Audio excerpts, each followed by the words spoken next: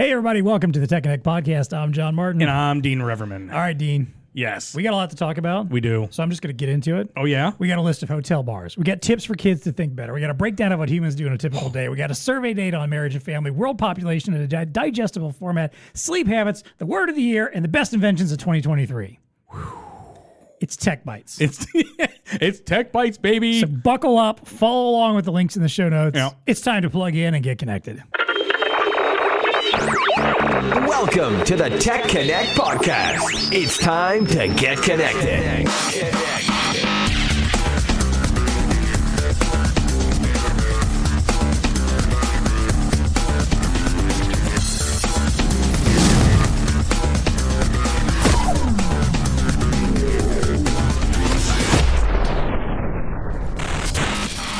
All right, like I said, Dean, I think we have a lot of fun topics. We do. To get into here today. We got a little pent-up tech biting going on do. here or So something. I don't know. What's going on here? I feel like some of these topics we're going to have some interesting conversations, maybe even a little contentious conversations. What? Maybe not necessarily with each other, but just with the topics in general. I see. Yes. So let's get into it. I'll kick us off here. Okay. Let's talk about the top hotel bars. Where are you going with this one, bro? You're just coming right out of the gate talking about drinking. We like... It's true. We like a good list, and we like alcohol. Yeah. Two topics we tend to talk about on TEC Bytes. This is true. Quite a bit. Yeah. So I came across this interesting list. This is from a Yelp blog. Okay. So it's based off, because again, we're always talking about the methodology here. It's based off of like Yelp reviews. Yep. And basically like any of them that specifically mentioned hotel bars, ratings and reviews that mentioned hotel bars. So they compiled a list. They did two lists. They did a list for Canada, which was topped by the Clive's Classic Lounge in the Chateau Victoria Hotel. They did like the top 10 for Canada, but then, because we're very U.S. centric. Yes. Let's talk about the U.S. list. It's a much longer. They put 40 on this list. Okay. Now, at the top of the list, I'll give you the top three. The top of the list is the Mortimer in the Hotel Adagio in San Francisco. The Mortimer.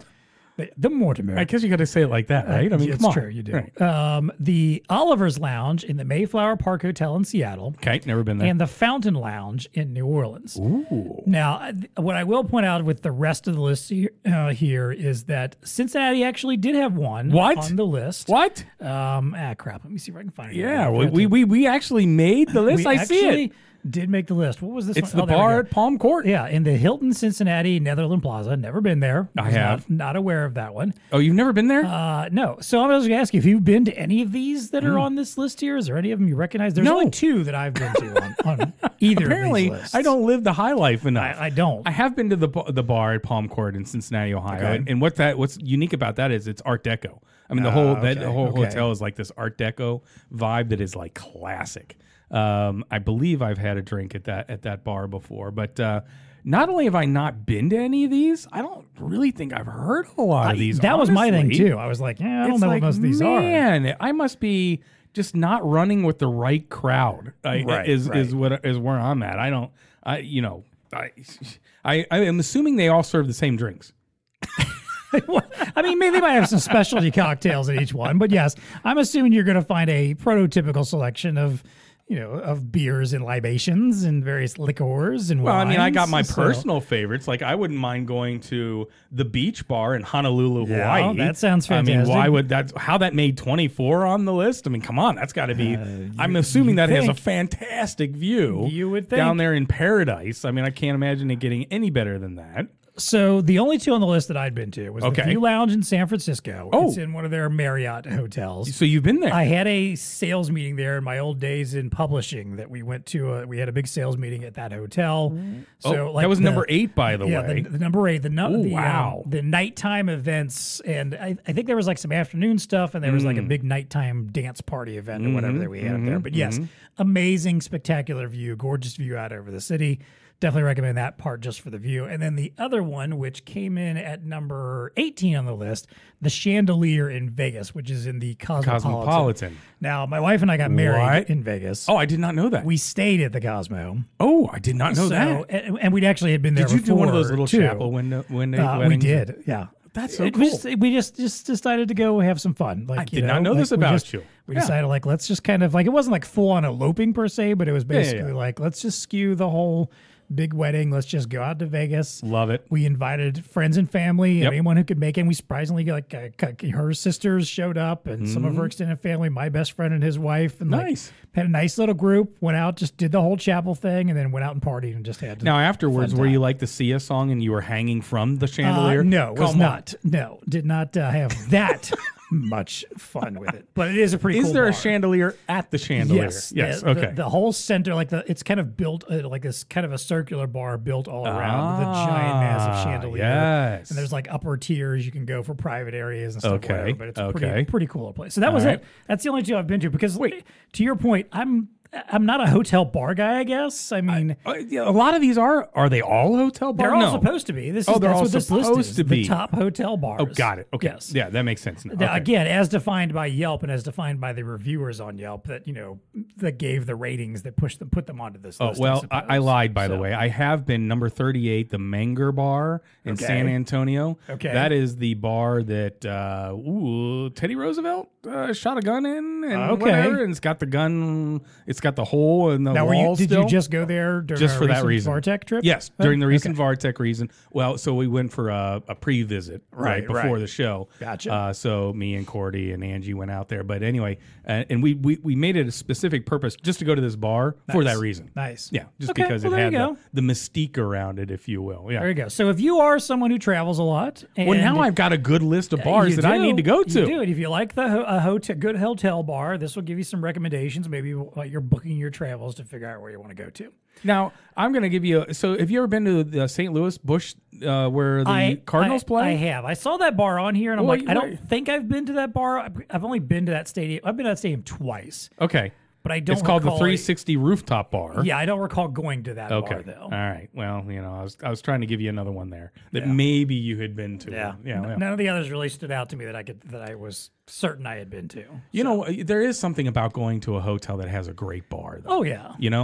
The more I travel in amongst my life, I've done are the days of the Hampton Inn where you get like a free. If I'm traveling for business, it's nice to have a bar there. Yeah. And so I can see why some of these bars they're pretty snazzy when you look at the images and whatnot. All right, Dean, what's your first topic to discuss here? All right, so better thinking skills for kids, right? It's just the commentary is you've got so many kids watching so much screen time. How much screen time, you may say? What do you think the average 8 to 18-year-old spends in front of a screen? Let's say like 4 to 5 hours. 7.5. According to the CDC. But that's probably including all screens, right? Like, I'm sure. Yeah. Phones, laptops, TV, video games, all that kind of stuff. Yep. But anyway, there's a study that's been published by the Scandinavian Journal of Medicine and Science in sports that examined the role of diet and exercising and blah, blah in children's thinking. But researchers found that children who spend more time playing sports and reading have better thinking skills than those who are just playing video games and stuff like that. So now we have because you talk to video gamers, right? And they're like, no, my brain's not going to mush. I'm just as smart. But now they have like quantifiable evidence that, for kids, you got to read or you got to get out and play sports and do stuff, right? So anyway, I'm going to. This is one where you're going to push. I'm going to push. You're going to push back. Okay. Only because I did actually dig into their data and the actual report a little bit. And the Finnish study, you're saying? So the only point here is like the article decided to frame this in an interesting way that sounds like they're singling out. They specifically mentioned video games in the headline. They did. Video games is not really called out within the actual study. It's more of a component of here's all the things that kids might be doing involving screens that are sedentary activities. To your point, maybe they're on computers.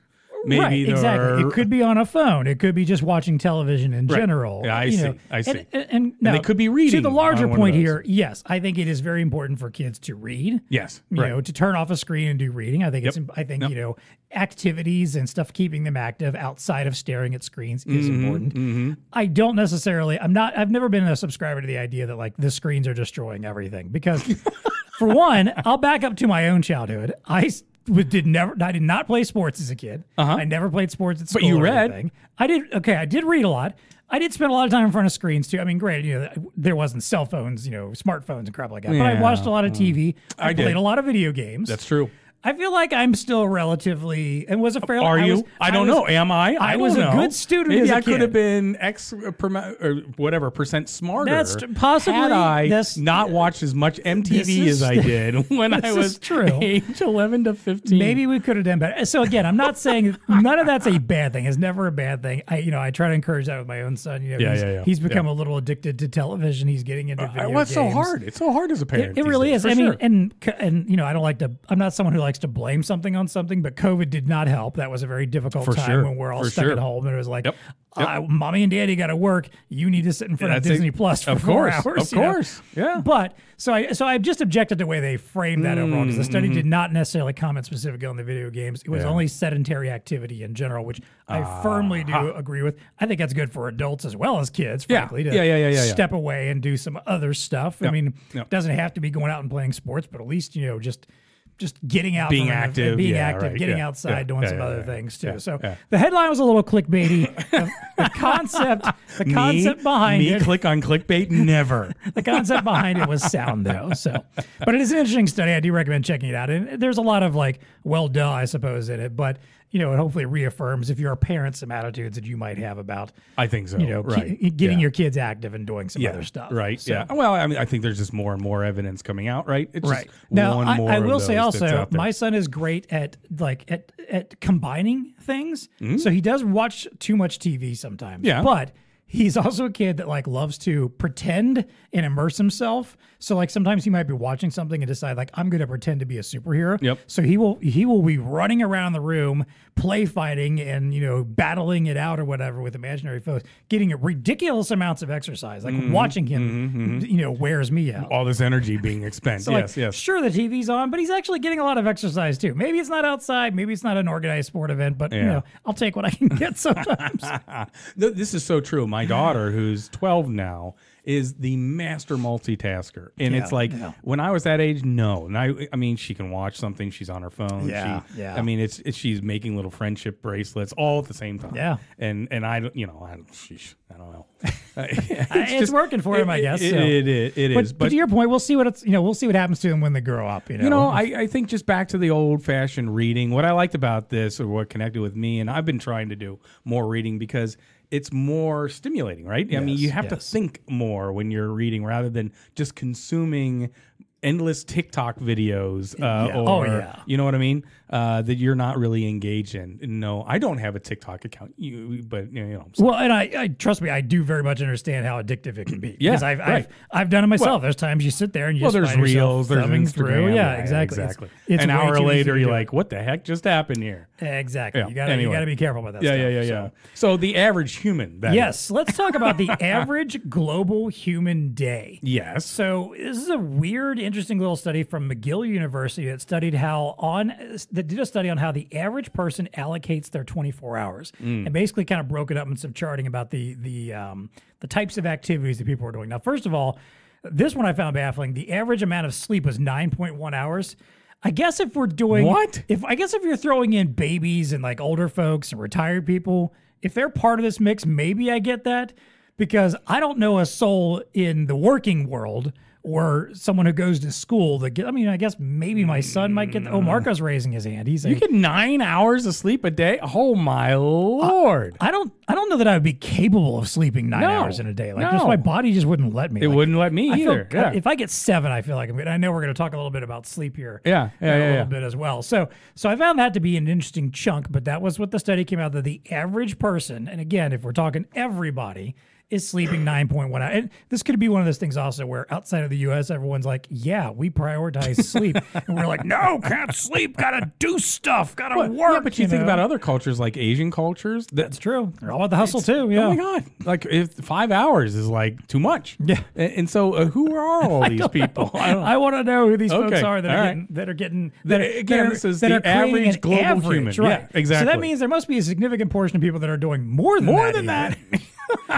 The remaining time gets broken down into, I found an interesting way they broke this down. Direct human outcomes, which are outcomes that are all about directly affecting humans themselves, like improving or changing their bodies or their minds. So they mentioned things like grooming, eating, playing sports, watching television, meeting up with friends, caring for children in school, temple, church, activities that are all about us as people and our interactivity. All right. Yeah. So they broke that down. That's like 9.4 hours out of the remaining 14.9 that are left. In a day, were allocated to that, and then they kind of these charts break this stuff down even further to show you like how much time people are spending. So, for example, meals are typically 1.6 hours of a person's day. Hygiene and grooming 1.1 hours.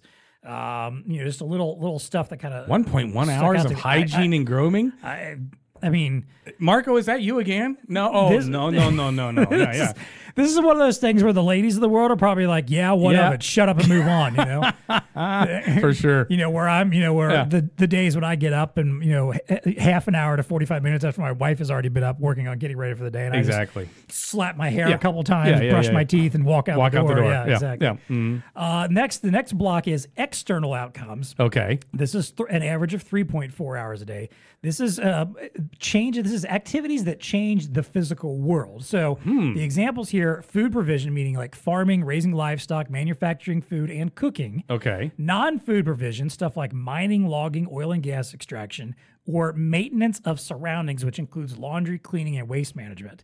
And then the technosphere. This is bizarre. I know, it really is. The technosphere creation, which encompasses construction, civil engineering, communications, and manufacturing of all physical goods. So that's its whole section of itself, external outcomes. And then the last chunk. And how much is the average? I'm sorry. That was 3.4 hours per day. 3.4 hours I'm mining for oil. Got it. Among other things. Among other things. Which the biggest part of those was food provision and preparation, obviously. Well, that makes sense. Yeah. Okay. And then organizational outcomes. Okay. 2.1. The average human devotes 2.1 hours to organizational outcomes, which basically would be like work like we do, which is stuff, the less tangible activities. It says like working in government, military, trade, retail, law, real estate, financial industry, human transportation. So basically like stuff that you're doing that's not necessarily creating something, but is still functional needed stuff. Okay.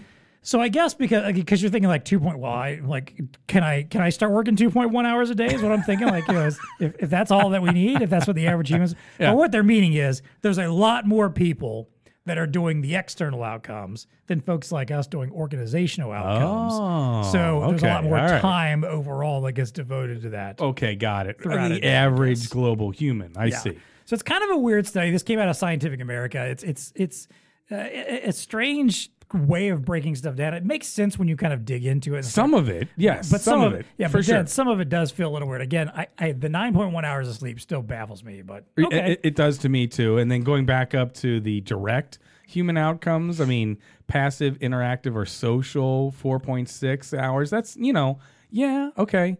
Experience oriented. There's some interesting categories in here. There for is sure. Very much so. Somatic maintenance. That was my favorite. Somatic what is that, maintenance, by the way? 1.6 hours. I don't even know what. I don't know if that's just like being Zen. Like I don't know. Like just reflective moments, or just doing the little things you got to do to keep your body moving properly or something. Fair. I mean, I guess maybe like exercise could be included in that. I guess when you look at the kind of the breakdowns a little bit. Like if the way this wheel is set up, the next level up kind of includes some of that. Hygiene and grooming was kind of in part of that category, as well as physical childcare and healthcare. So that's all the stuff that falls under somatic maintenance. I guess that's where where that comes from. So, yeah. Well, there you go. So interesting little thing. Again, check out the link. Look at the visualizations. It will help you kind of if what we're talking about is making you go, I don't understand what these goobers are saying. The visualization of it might make that a little bit easier for you to digest. So. Yeah. All right, what's next for you? Well, and this kind of feeds into, I guess, a little bit of what my next topic was, which is America's views on marriage and family, right? And how they've kind of changed, or just taking a snapshot of where we are today, and kind of the headline was, public has mixed views on modern American family. More are pessimistic than optimistic about the future of the family. Relatively few see marriage and parenthood as essential to fulfilling life, which to me I found a little bit depressing. But I guess we'll get to that here in just a second. So it's a pretty good article. It has a pretty some nice little lot of stats, a lot of snackable stats that you can look at that I'm not going to get into. A lot of that, but for example, they would ask questions such as what percent.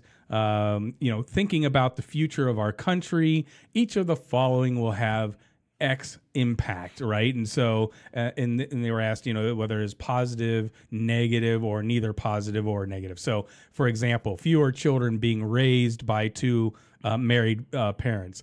Only 11% of people thought that was a positive, whereas 49% of people think that's a negative, which I would agree with, right? I mean, fewer children being raised by two married parents. So that kind of confirms some social biases, I guess, or social feelings and things of that nature. But, it's just, there was some really interesting, again, and maybe some confirming data in this one as well. Views on different family types, for example, like, what type of family arrangement is completely acceptable, somewhat acceptable, not acceptable kind of a thing. And you see how things have changed over time. So for example, on that particular question, 93% of people feel that a husband and wife raising a children together is acceptable. But also a gay and lesbian couple raising children together is 58% acceptable. So, I mean, whereas I'm sure this doesn't have historical data, but I'm sure that has changed over the past. I think the biggest takeaway for me was all around kids, and I think that the biggest thing that is shifting with the younger folks is they don't see that as being a very important part of life in general. And so when you look at it, 71% say that having a job or career they enjoy is extremely or very important. 61% say the same about having close friends, but only a quarter say having children, 26%, or being married, 23%, is equally as important. So to me, that's just like, I just had to take a step back and say, I get it. The younger generation, I guess, they're not into kids and they're not into being married, which is sad to me because I think one of the most joyous things I've had in my life is kids. I think that's it's just interesting to have that many people saying nope. It is interesting. But what also surprised me is you think the younger generation is like not anti-career, but like their career isn't the biggest thing. At least that's what I was thinking coming out of it. But this counters that. 71% think that their job or career is the most enjoyable, extremely, or very important for their life. So that was counter to what I thought I was reading about millennial Gen Zs and things of that nature, where again, less on the career, more on work-life balance, more on family flexibility. But this is not saying that. This is saying that most people are like really into their career. And so I don't know. Did you read any of these? I did. I probably spent more time on this than any of the other articles that you threw my way. It is fascinating. Check out the link because it's just. I do recommend it. And it's one also where I feel like, man, I could do an entire hour about this topic. So I'm going to try to distill down my thoughts on this in a few chunks here. So for one, this is one of those topics I feel like there's a lot of subjectivity in it, even though this is a survey. That's true, and I didn't get into the methodology. Right, here, I will also point out too that Pew Research typically does very good non-biased surveys, and so my I'm not going to say objections necessarily, but my thoughts on this doesn't come from the way that the data and stuff was framed itself, but just from the obviously underlying attitudes that inform some of these responses and the percentages where we are here. So what was interesting is there were some very clear divides in the type of person that has strong opinions about some of these things. Age and political affiliation being two. And they noted that. Yes, they very much noted that. Like older Americans have people a certain attitude. Absolutely. Certain political affiliation of certain attitudes. I mean, when I was younger, you're no shock, right? No shock. And I think that's kind of also, but that lends itself to what stood out to me as the big point too, is this idea that I don't think we live in a world where we do live in this world where there's still certain attitudes about what marriage and family and and happiness means. You just said it yourself, like when you're like, oh, this is kind of depressing because I feel like my marriage and family and my children have been one of the best things that happened to me. Yeah, right. And that's great. I think you should feel that way.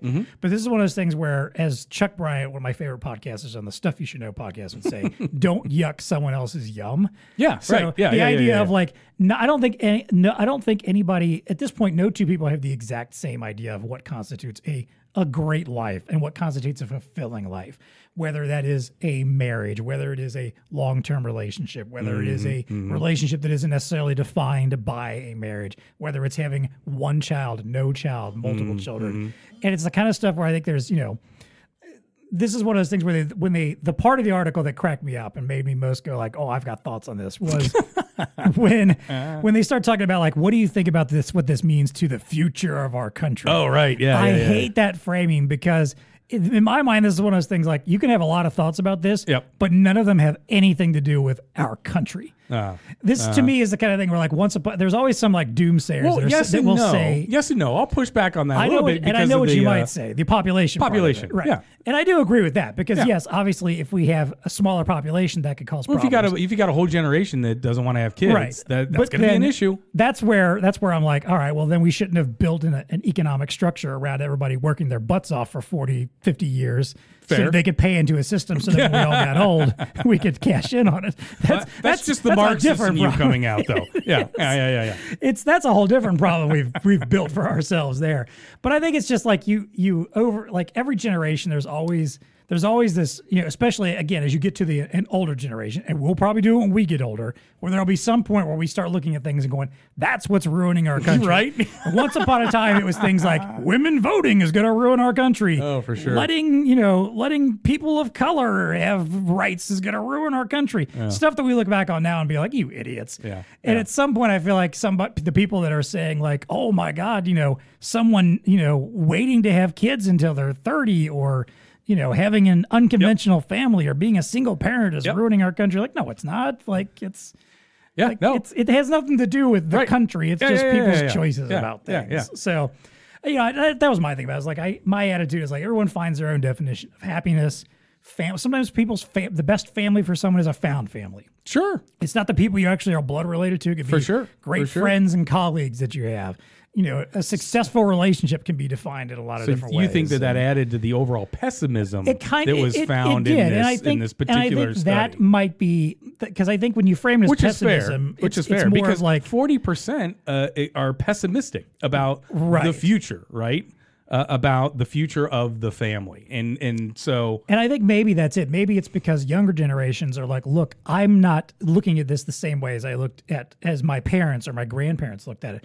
And to be honest, I think a lot of younger generations looked at not necessarily us, but like our parents and the generation before it and said, hey, I saw these people that struggled to make it through life because they were told they needed to get married at 20 and have 5 kids and were barely able to have a sustainable life for them and were miserable and probably should have gotten divorced. That's not what I'm reading into this. I'm thinking that the way I read into this is it's a little bit of the opposite in the sense that, the younger generation is more worried about.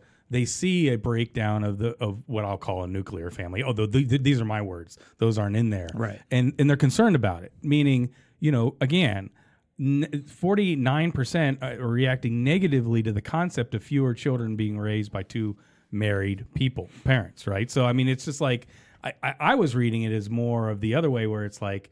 It's just there's concern. The pessimism comes over. Well, we're pessimistic about the future because the future is not what whatever not what would be called as some of the norms. But again, I would be curious, and I'm sure this stuff is in the full deep dive data. Like now I got to reread this. Parse out. I'd be curious to parse out like of that 49%, how many of them were over the age of 50, for example, right? Yeah. Or how many of them had a certain political leaning, or how many of them had a certain attitude about how many of them had a certain attitude about same-sex relationships, for example. The stuff like the single parent stuff. I'm like, I'm sorry, but there's just a lot of single parents out there, and it's not necessarily because of divorce. It might be because of a death or something like that, or there's a lot of women that are choosing to have children on their own now, and it's stuff like that where I'm like, again, if it's working and they're happy and they're functional, like, does it really matter? I don't know. Yeah. So this one was one that just put me in my feels a little bit.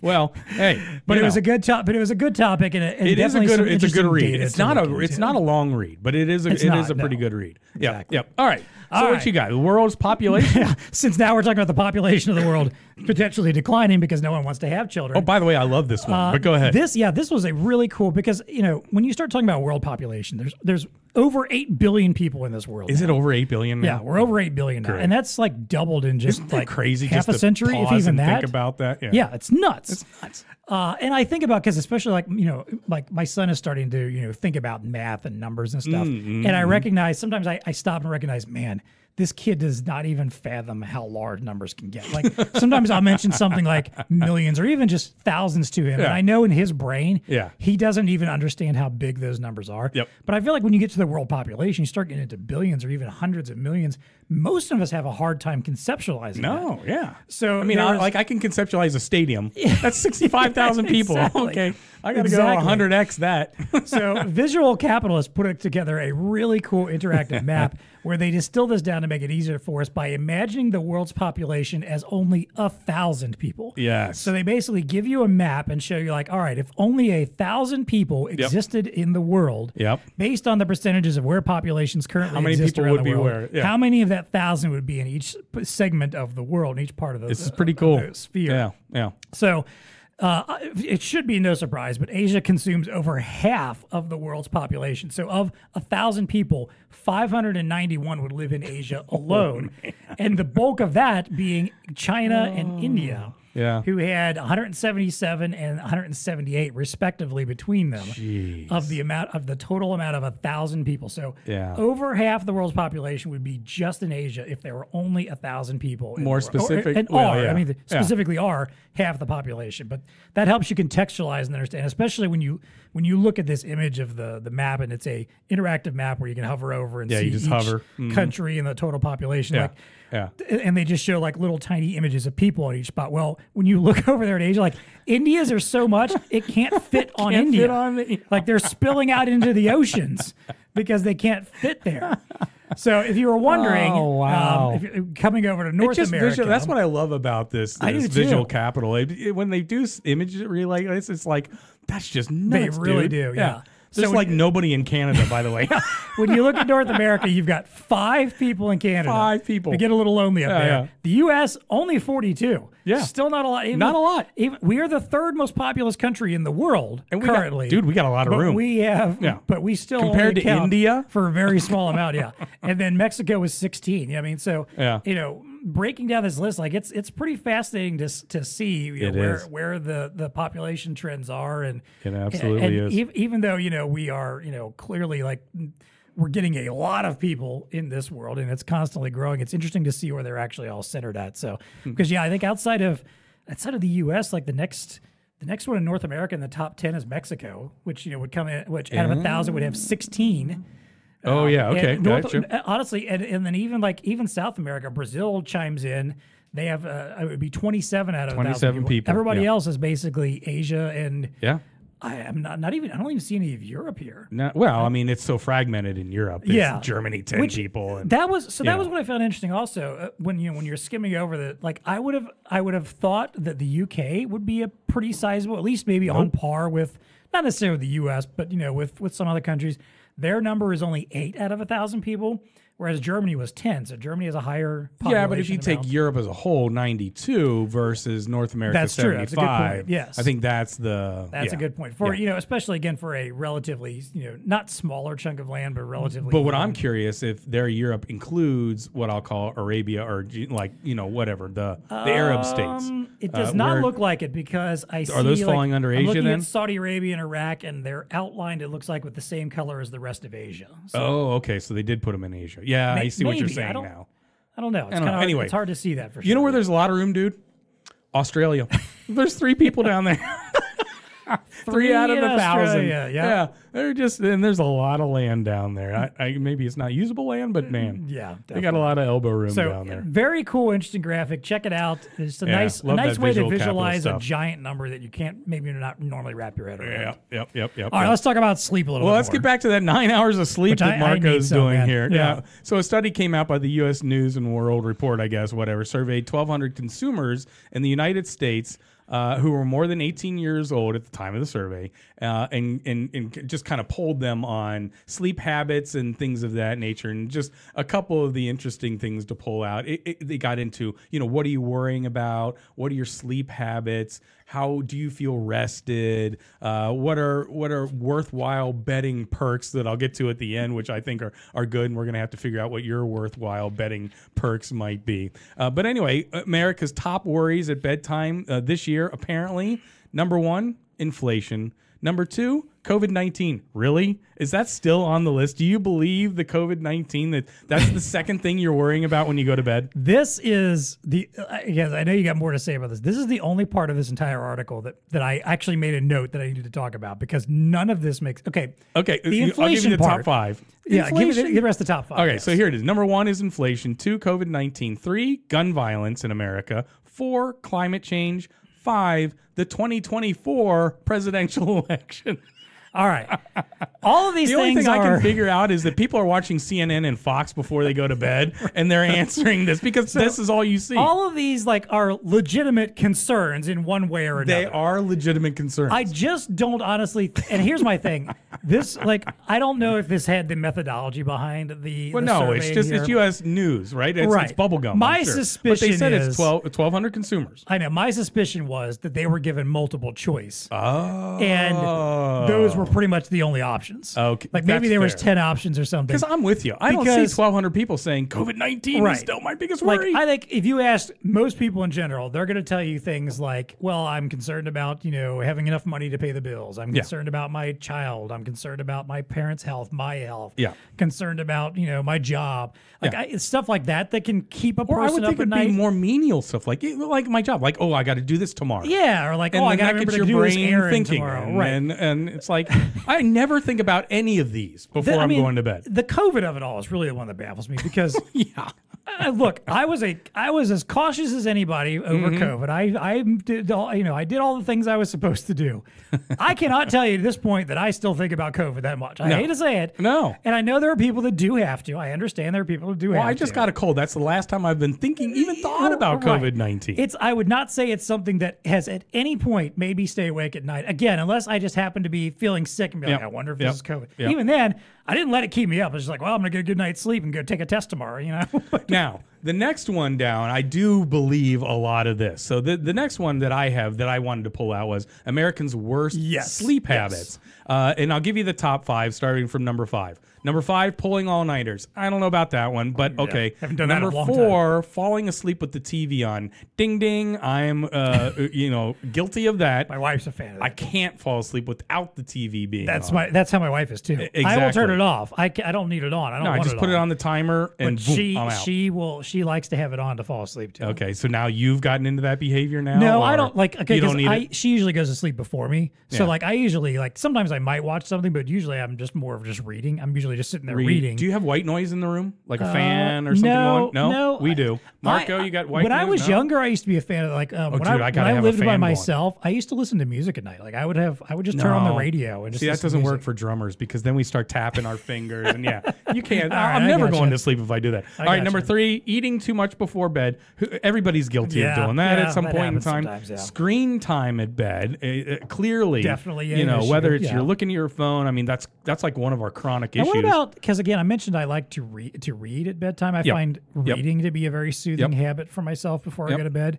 But sometimes I might be reading on my tablet. Is that a problem? The only thing I think there is the blue light. Do you use blue light glasses? No, but my iPad, I have it set up where I think starting at 10 o'clock at night, it does fair. I don't know. It does the night shift thing where it changes. What do you think? The output. Does it still make you sleepy? And as compared to a book? Sometimes I've been reading on my iPad and still get super tired and ready to fall asleep. Well, then there you go. Yeah. I don't know. That is interesting. I don't feel like there's a major difference between whether I'm reading a physical book, which I still enjoy doing, or something on my tablet instead. Yeah. And then the last one is going to bed at different times, which I think Monday, Tuesday, Wednesday, Thursday, I'm pretty locked in. But then the weekends come and it's like, if I'm into watching midnight, something. 1 a.m. Yeah. So 21% of people rarely or never wake up feeling well rested. That's a quarter of the people every day. They're not feeling well rested. Yeah, that's rough. That is rough. I'm not going to say it doesn't happen to me. Today is one of those days it did happen to me, but I try to make a point out of making sure I feel rested most days. A couple other neat little stats that came out of here. 33% prefer sleeping in separate bed from their partner at night. Yeah. And this is this harkens back to the old days. My grandparents had 2 twin beds. opposite sides of the room. And see, I didn't know if that was actually best sleep ever. I didn't know if that was actually a thing back then because I know you guys see on TV because you weren't allowed to show people in bed together on television for a long time. Yeah. But I didn't know if people actually were doing that. No, they were. Well, my grandparents were. Interesting. And they now. So subsequently, my wife would never let me do Patty that. Patty and I, we inherited a bed, I guess. So we have a king bed.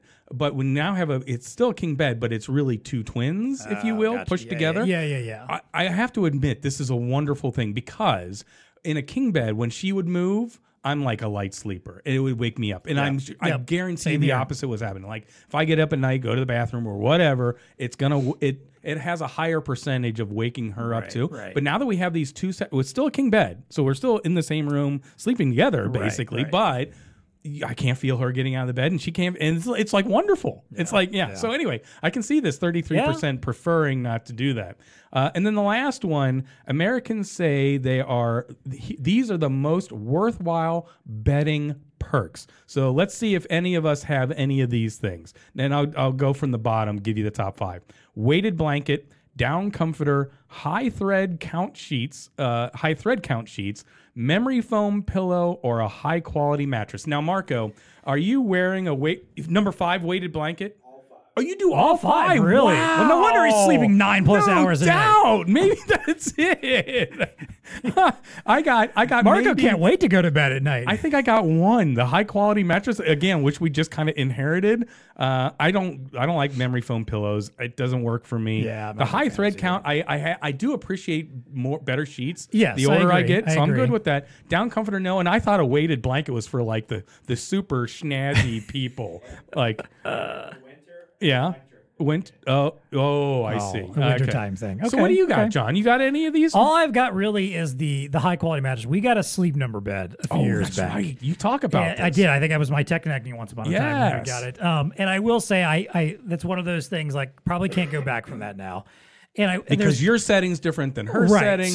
So you can set like your firmness, obviously, which helps a lot. We didn't get the one that's got like the heating, cooling stuff in it or whatever. I don't care that much about that. Yeah. I am someone though, like I do intentionally set our thermostat to dial down at night to keep it cold in the room. I've always because somewhere once I heard that a cold room is better for sleeping. Oh yeah, at it night. Is.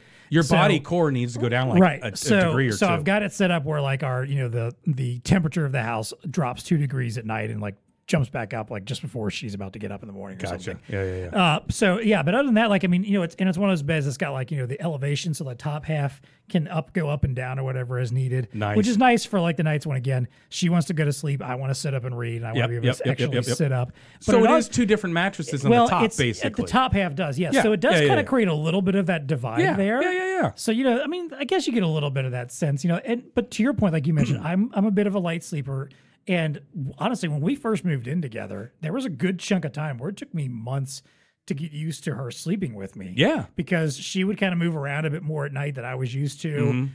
She, it could make some noises sometimes or whatever. She's doing the alphabet. Right. And I've always been the light sleeper. Like I've always been the one, like if a kid wakes up in the middle of the night or the dog's scratching the door, I'm the one who's awake and immediately hears it. She's snoozing right through it. Yeah. But I feel like the bed has helped a little bit with kind of, containing our own little area of sorts. Yeah. All right, fair. No weighted blanket for you though? No. I think my wife has one, but she almost never uses it. I don't know. I've heard that was like all the rage 3, 4, 5 years ago. We don't have a down comforter, but we have like a nice like fleece soft blanket that we use. It's always on the bed. She tends to use it more than I do all year round. During the winter, I like to pull it up and also discard it when I need it too. There you go. Okay.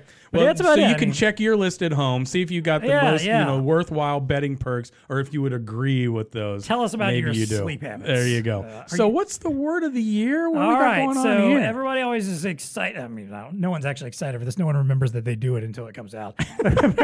Merriam-Webster announced their word of the year, and this year it is authentic. Authentic is the word of the year. The top searched word of the year from America's Oldest Dictionary. Top searched word? Yes. Really? They saw a substantial increase in online searches for it this year. They said the interest was driven by stories and conversations about AI, celebrity culture, identity, and social media. In particular, the idea that there's a lot of false information. There's a lot of like deep faked, stories and videos and imagery. So people trying to get clarity on what the word authentic means? I don't know if that's a great question because I feel like there's 2 different things here because yes, you could ask like, is this I feel like more people would ask, is this real? Right. But I guess authentic is the proper word when you're trying to describe, something like that. But I also feel like authentic, though, too, has a different meaning, like in the context for us as marketers and in the business world. The idea, because a lot of companies strive for authenticity in their brand, where it's like, hey, we're just one of you, we're authentic about this, and so there's something to be said for that. And, and you hear it seep into other places, like, like politics sometimes. People like, they want that candidate that feels authentic. Yeah. Stuff like that. So I don't know. This is one of those ones. That's a word I haven't used. Go ahead. Yeah. I feel like this is one where I'm like, did people really spend that much time?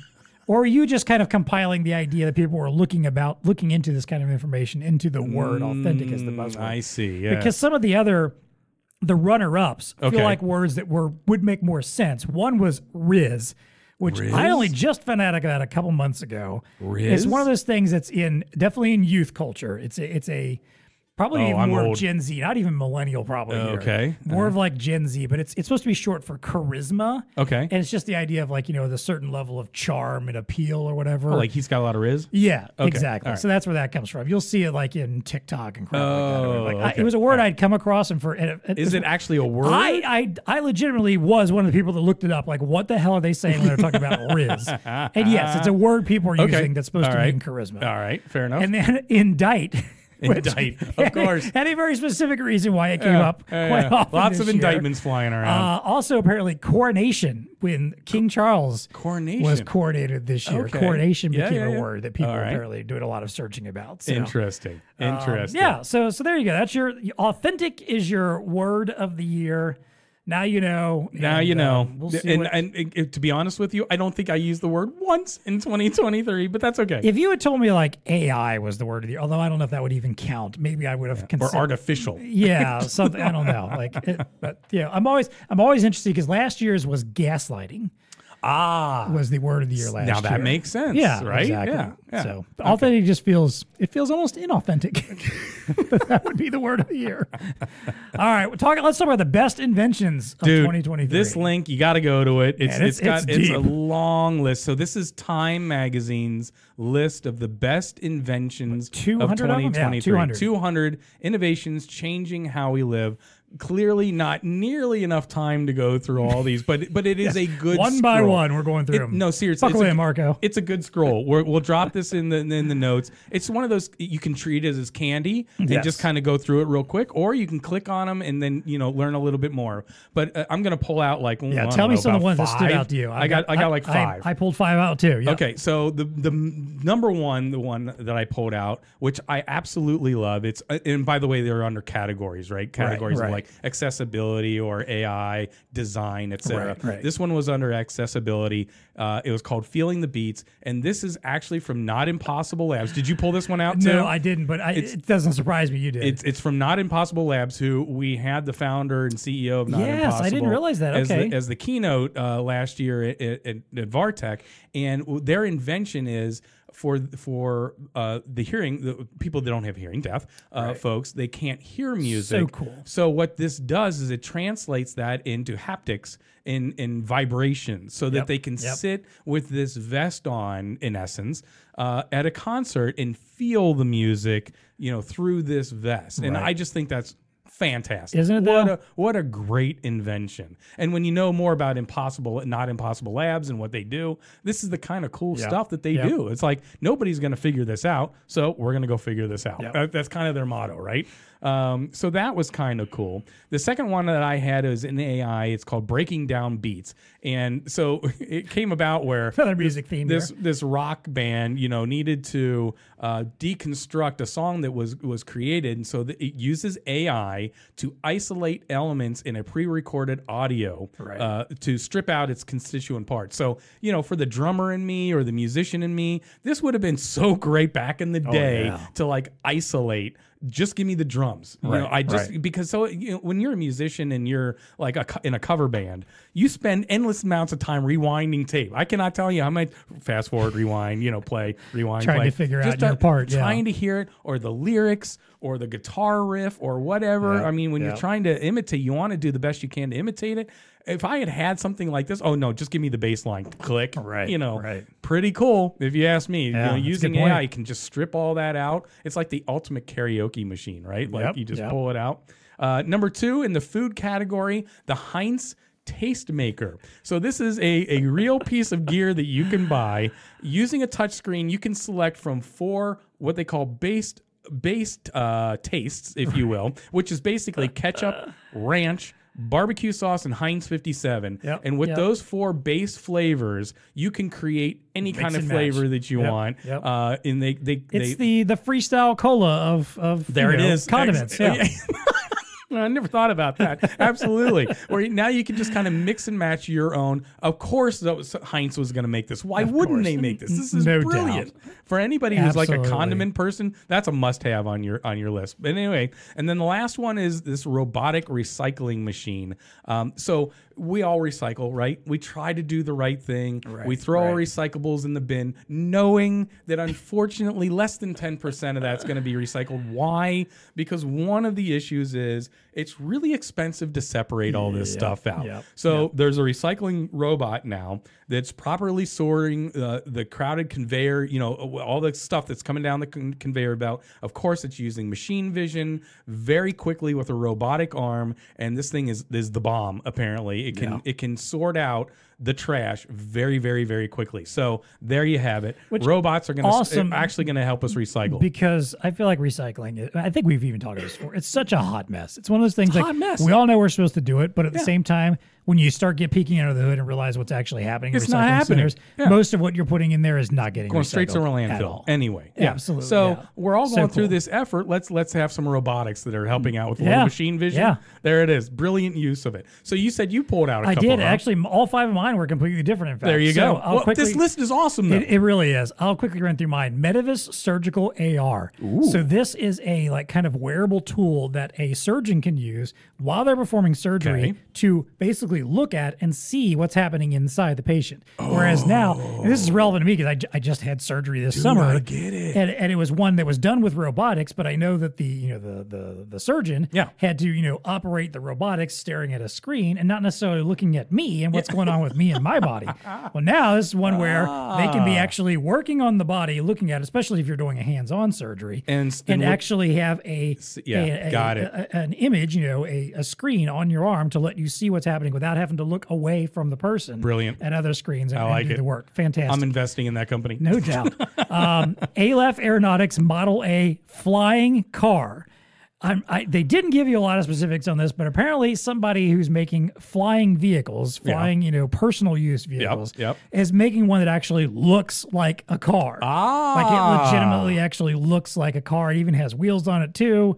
Does it look like the Jetsons one? I'm trying to scroll. No, this looks like a legit car. It looks like a normal car, but it flies. So I did see this. And apparently they've gotten approval to start testing it actually for flight. You know what this really is though? It's like it's a drone basically underneath the skin, and then they've skinned it to look like a car. Okay, got it. Yeah. But it makes sense because people want this stuff, but you also, because let's be honest, we all want this innovation, but we also want it to look sexy at some point. Not this janky thing flying through the air, right? Yeah. So there's always going to be that goal to I need a beautiful looking vehicle that's also flying me around. Design matters.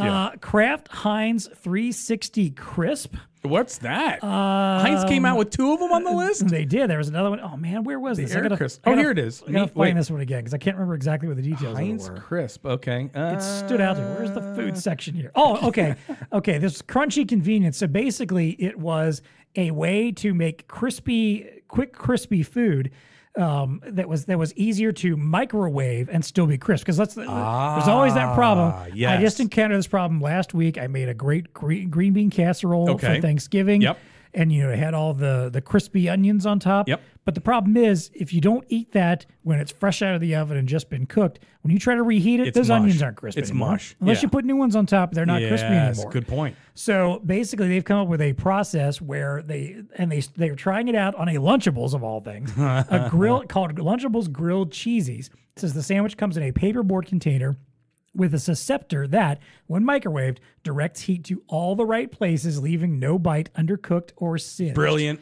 Brilliant. So perfectly crispy outside, still melty inside, no sogginess, no dryness. That's a good invention right Sold. there. I want one. Give me that. give me- It feels like it's an a combo between a microwave and an air fryer. Like, hit it with the microwave to warm it up quick and then zap it with some hot air. And of course, because, again, I like to think about food stuff and cooking stuff. Another cooking item here, InvisiCook.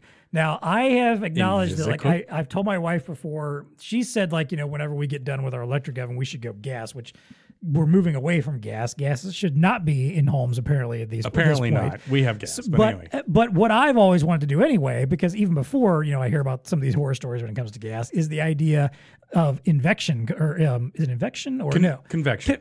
No, I it's know. called Induction. Induction. Yes.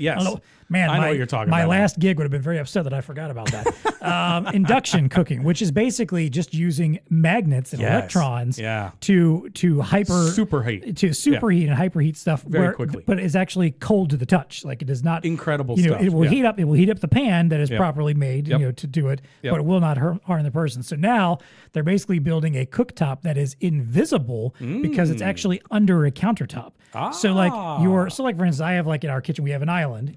That's where I always do all my cutting and stuff or whatever. Well, imagine if my island was also my cooking surface, where I could just, when I was ready, throw something in a pan, set it right there on the island. It looks just like the rest of the countertop, and it's cooking it there. Because the induction stuff is underneath of it. Brilliant, yeah. So, and then if somebody walks up to it, touches it, doesn't matter. Well, still cold. Yeah, and in the past there had been some issues apparently with the countertop still warming up a little bit and having issues with that. Apparently they fixed that now with some risers or whatever in the pots and pans to keep that from being an issue at all. I like it. All right. And then the last one. Oh, you got one more? I noted. I'm telling you, this is a fantastic. Oh, this one was fun. The Hasbro selfie series. So this is where you can have your own Hasbro toy made of yourself, basically, as a toy. Which was if you ever watched The Big Bang Theory, there was a whole episode with a gag around this about a 3D printed toy made to look just like the characters. Apparently, Hasbro is actually taking that to the next step and doing that. The reason why this stood out to me is because I was a G.I. Joe kid. I loved playing with G.I. Joes and Transformers when I was young. And once upon a time, Hasbro offered for, was it Hasbro or Kenner? I guess it was Hasbro that owned G.I. Joe. They had this like giveaway offer where like you buy enough of the toys, send in the UPCs with a little bit of cash, and they would send you your own custom-made G.I. Joe. Oh. I was like, oh, sweet. Yeah. So like you do it and you had to fill out a form saying like, here's his name, here's their, what they do, like the skills they have and all this stuff. The impression was they were going to custom make one for you based on what you told them it was supposed to be. No. All they did is they sent everybody the exact same goofy-looking G.I. Joe character that just gave it your name. Like they stuck your name on the box that you gave it and put the stats that you wrote on there. Brilliant marketing. Nothing else was changed about it. They all looked exactly the same no matter what you got. This, I think, is going to be like, all right, now I could legitimately have one made that's to my specifications. Now that I see it, it's like, and they kind of bill it as being you as a superhero. Yeah, so exactly. you could be like, you could be John whatever, right? You could be a Star Wars figure. So it says like you'll probably never star in a Marvel movie, but the Hasbro selfie series makes it possible to make yourself into an action figure superhero. I demand we use some marketing budget to get like a Marco Jedi, a John Jedi. There you go. Oh, good stuff. We'll be signing up to work on that one. So. No doubt. All right, so that is. Hey man, That's it. We just ran through all these Tech Bytes pretty quick. I love it. That might be the fastest Tech Byte episode. Well, 1 hour later, yeah. Well, but still. For as much as we had to cover, I think we made a pretty good run through there. Fair. All right, we're going to wrap up with a fun little version, not What's Tech Connecting with you, a little fun, different version of that. But first, as always, thanks so much to our sponsors on the show. We appreciate your support. Please like and subscribe to the show. Leave us comments. Leave us reviews. Tell us what you want to hear about. Send in your Tech Bytes.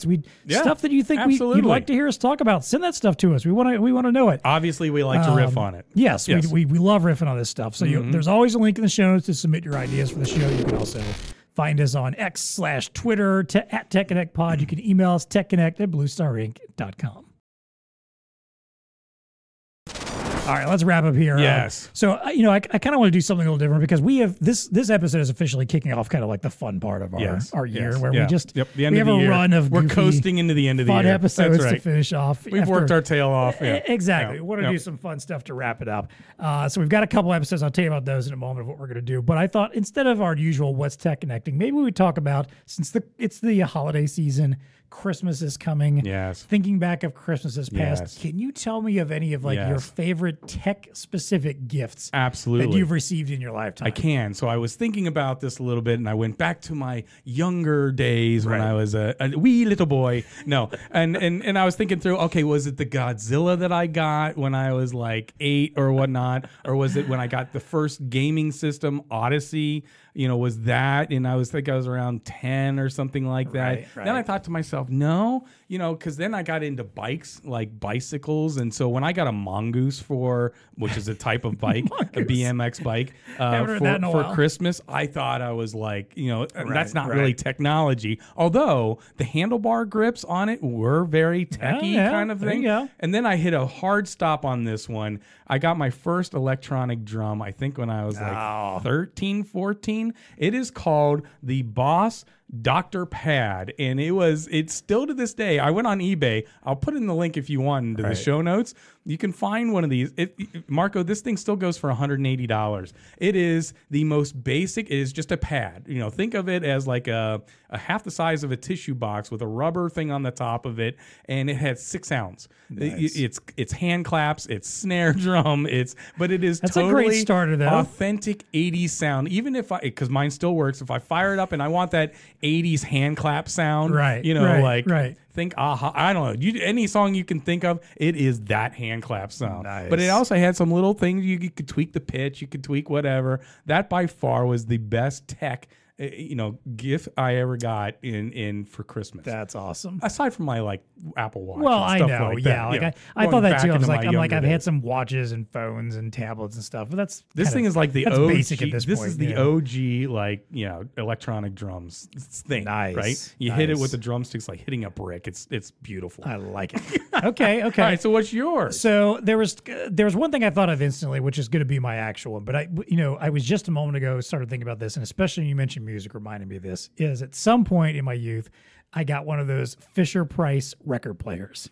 Those little ones that came in its own carrying case, and you just open the carrying case. I know exactly what you're talking about. You could play the little mini, discs. 33 and 45 records on it or something like that. And I'm fond of that because I was very much introduced to music through that. Okay. I remember my how mom. How old were you again? Do you remember? Ish? Probably in the 6-7 Give me a range, maybe. Oh, so you were 12, 11, 12, somewhere in there? No. I mean 6 or 7 years old. Oh, I thought you meant grade. Okay, So fairly young. You were talking mid 80s probably here. Yeah, maybe it was a little. No, I'd say it was mid 80s. So was it Def Leppard on there? What was on? No, it was this was correct. One of the first ones that I remember having that my mom gave me was a little 45 single of the Rolling Stones' Satisfaction. Nice. Yes. Probably not a song that a kid of 6, 7, 8 years old should have really been listening to. Yeah, right. And I had no idea what I was listening to.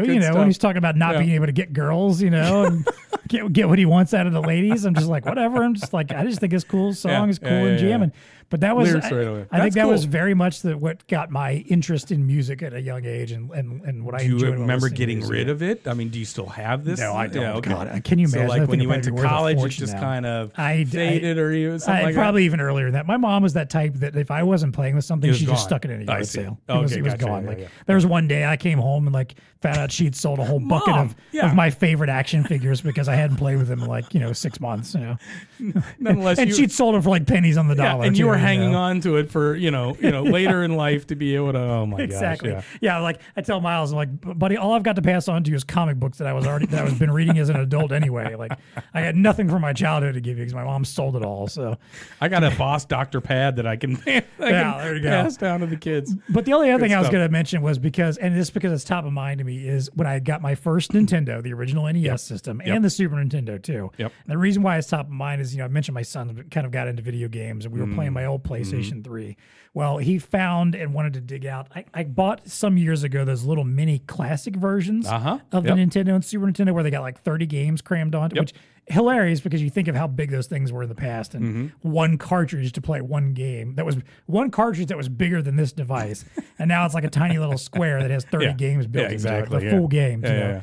But we've been playing some of those old classic. Actually, it's more of I am because he's like, this is boring. He's like, Daddy, no, he likes it, but he's like, he doesn't feel like he's good at enough of it. Which I see. I find funny because he's playing some PlayStation games that he's gotten very good at. I'm like, PlayStation's more complicated than the Nintendo was. Yeah. Oh, for sure. But he starts playing like old Mario, and he's like, this is too hard for me. He's like, hands it to me, and he's like, I just want to watch you play. And I'm like, oh, yes, that's right up my alley. I will sit there. Have a seat, son. So every evening after dinner, we go upstairs and spend like an hour before shower and downtime or whatever. And he watches me play all these classic games. So it just made me nostalgic. That's what inspired this question as I started thinking about. It's a good one. When I got my first Nintendo back in the day. That was the greatest gift ever at that time, I think. Fair enough. All right. So as I mentioned, we're having fun wrapping up the year. We've got 2 more really fun episodes to finish us off.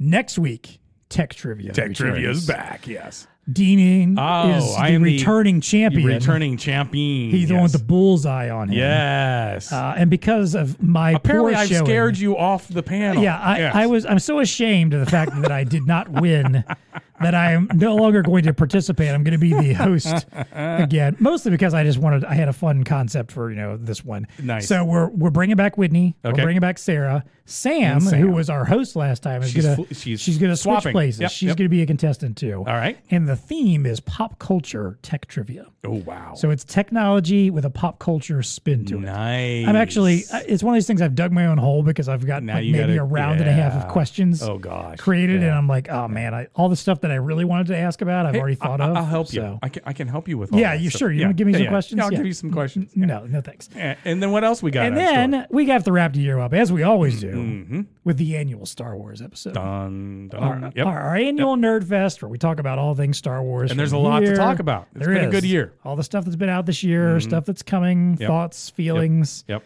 Reason for us to show off nerdy Star Wars stuff and just be colossal nerds for a couple hours. Sam will, of course, join us again for that. Excellent. Marco will actually pipe in. Yeah, we'll put him on mic. The screen. He'll pipe in from time to time as well, too. All right. So. Good enough. Good. So there we go. That's what you got to look forward to. Hopefully you have enjoyed the ride with us this year and stick around for some fun stuff here to wrap up the year. We're excited about it. Absolutely.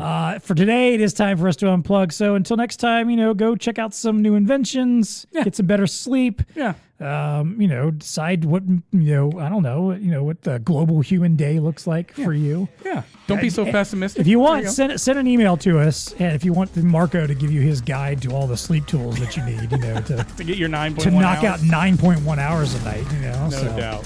And of course, as always, please stay connected. The Tech Connect podcast is brought to you by Zebra. All right, Dean, I'm going to bust out my best David letter here. Oh boy, go for it. Top 4 reasons your customers should be buying Zebra certified supplies, and so should you. Nice. Number 4, they deliver consistent high quality, durability, and read performance. Yes. Number 2, I'm sorry, no, I said number 4 first. I'm going to go number 3. Oh man, the list is in the backwards order, so I got to do it the other way. All right, number 3, they reduce printer wear and tear, including extending printer life. Number 2, they support virtually any application and are rigorously tested to perform. And the number 1 reason your customers and you should be buying Zebra certified supplies, they're the best match for Zebra printers. I'm doing my Paul Schaefer. Paul, yeah, okay. Yeah. There you go. Yeah. Yeah, sorry, that wasn't actually a funny list, but good stuff. So, I mean, if they're printing, they're buying supplies, right? You got that right. So why not drive the demand through you? Yes. Zebra has a fully comprehensive portfolio of any consumable your customer's application calls for. Visit the microsite link in our show notes or contact the Blue Star Zebra and media teams to learn more and ensure you maximize your sales potential and future opportunities with Zebra Media and Supplies. The Tech Connect podcast is also brought to you by ELO and the 70 series full HD professional grade touch monitors. Nice. It just sounds cool. It does, doesn't it? The 70 series delivers professional-grade, feature-rich platforms well-suited for POS, interactive digital signage, self-service, document signing, and more. Every time I say document, were you ever a fan of the comedian Mitch Hedberg? No, well, no. R.I.P., unfortunately. Oh, yeah. Fantastic comedian, but there's a sketch, a bit of his where he talks about documents, and he says the words documents. So for some reason, I can't say document without saying it. My wife, that's a joke just for my wife. She's a big fan of Mitch Hedberg. Fair enough. Who never listens to this podcast, so she'll never hear it. So it's just a joke for me. All right, let's talk more about the 70 series. Let's talk some features. They have narrow border touchscreen, Energy Star 8.0 certified, scratch resistant surface, durable IK07 design, low blue light and flicker free, touch on-screen display tilt from 20 to 70 degrees, built-in speakers, and a collapsible stand for reset. Now, you probably aren't sitting here staring at a 70 series HD screen in bed, but just so you know, it's got the low blue light. There you go. If you feel like you need to do your nighttime reading on a really nice screen, we got you. Just so you know, it won't mess with your sleep patterns. Absolutely. Available in 22, 24, and now 27-inch sizes and black or white housings. The 70 series delivers the quality and reliability that you expect from Elo, backed with a standard 3-year warranty extendable to 5 years with optional advanced unit replacement. Check out the link in the show notes to learn more about these new monitors.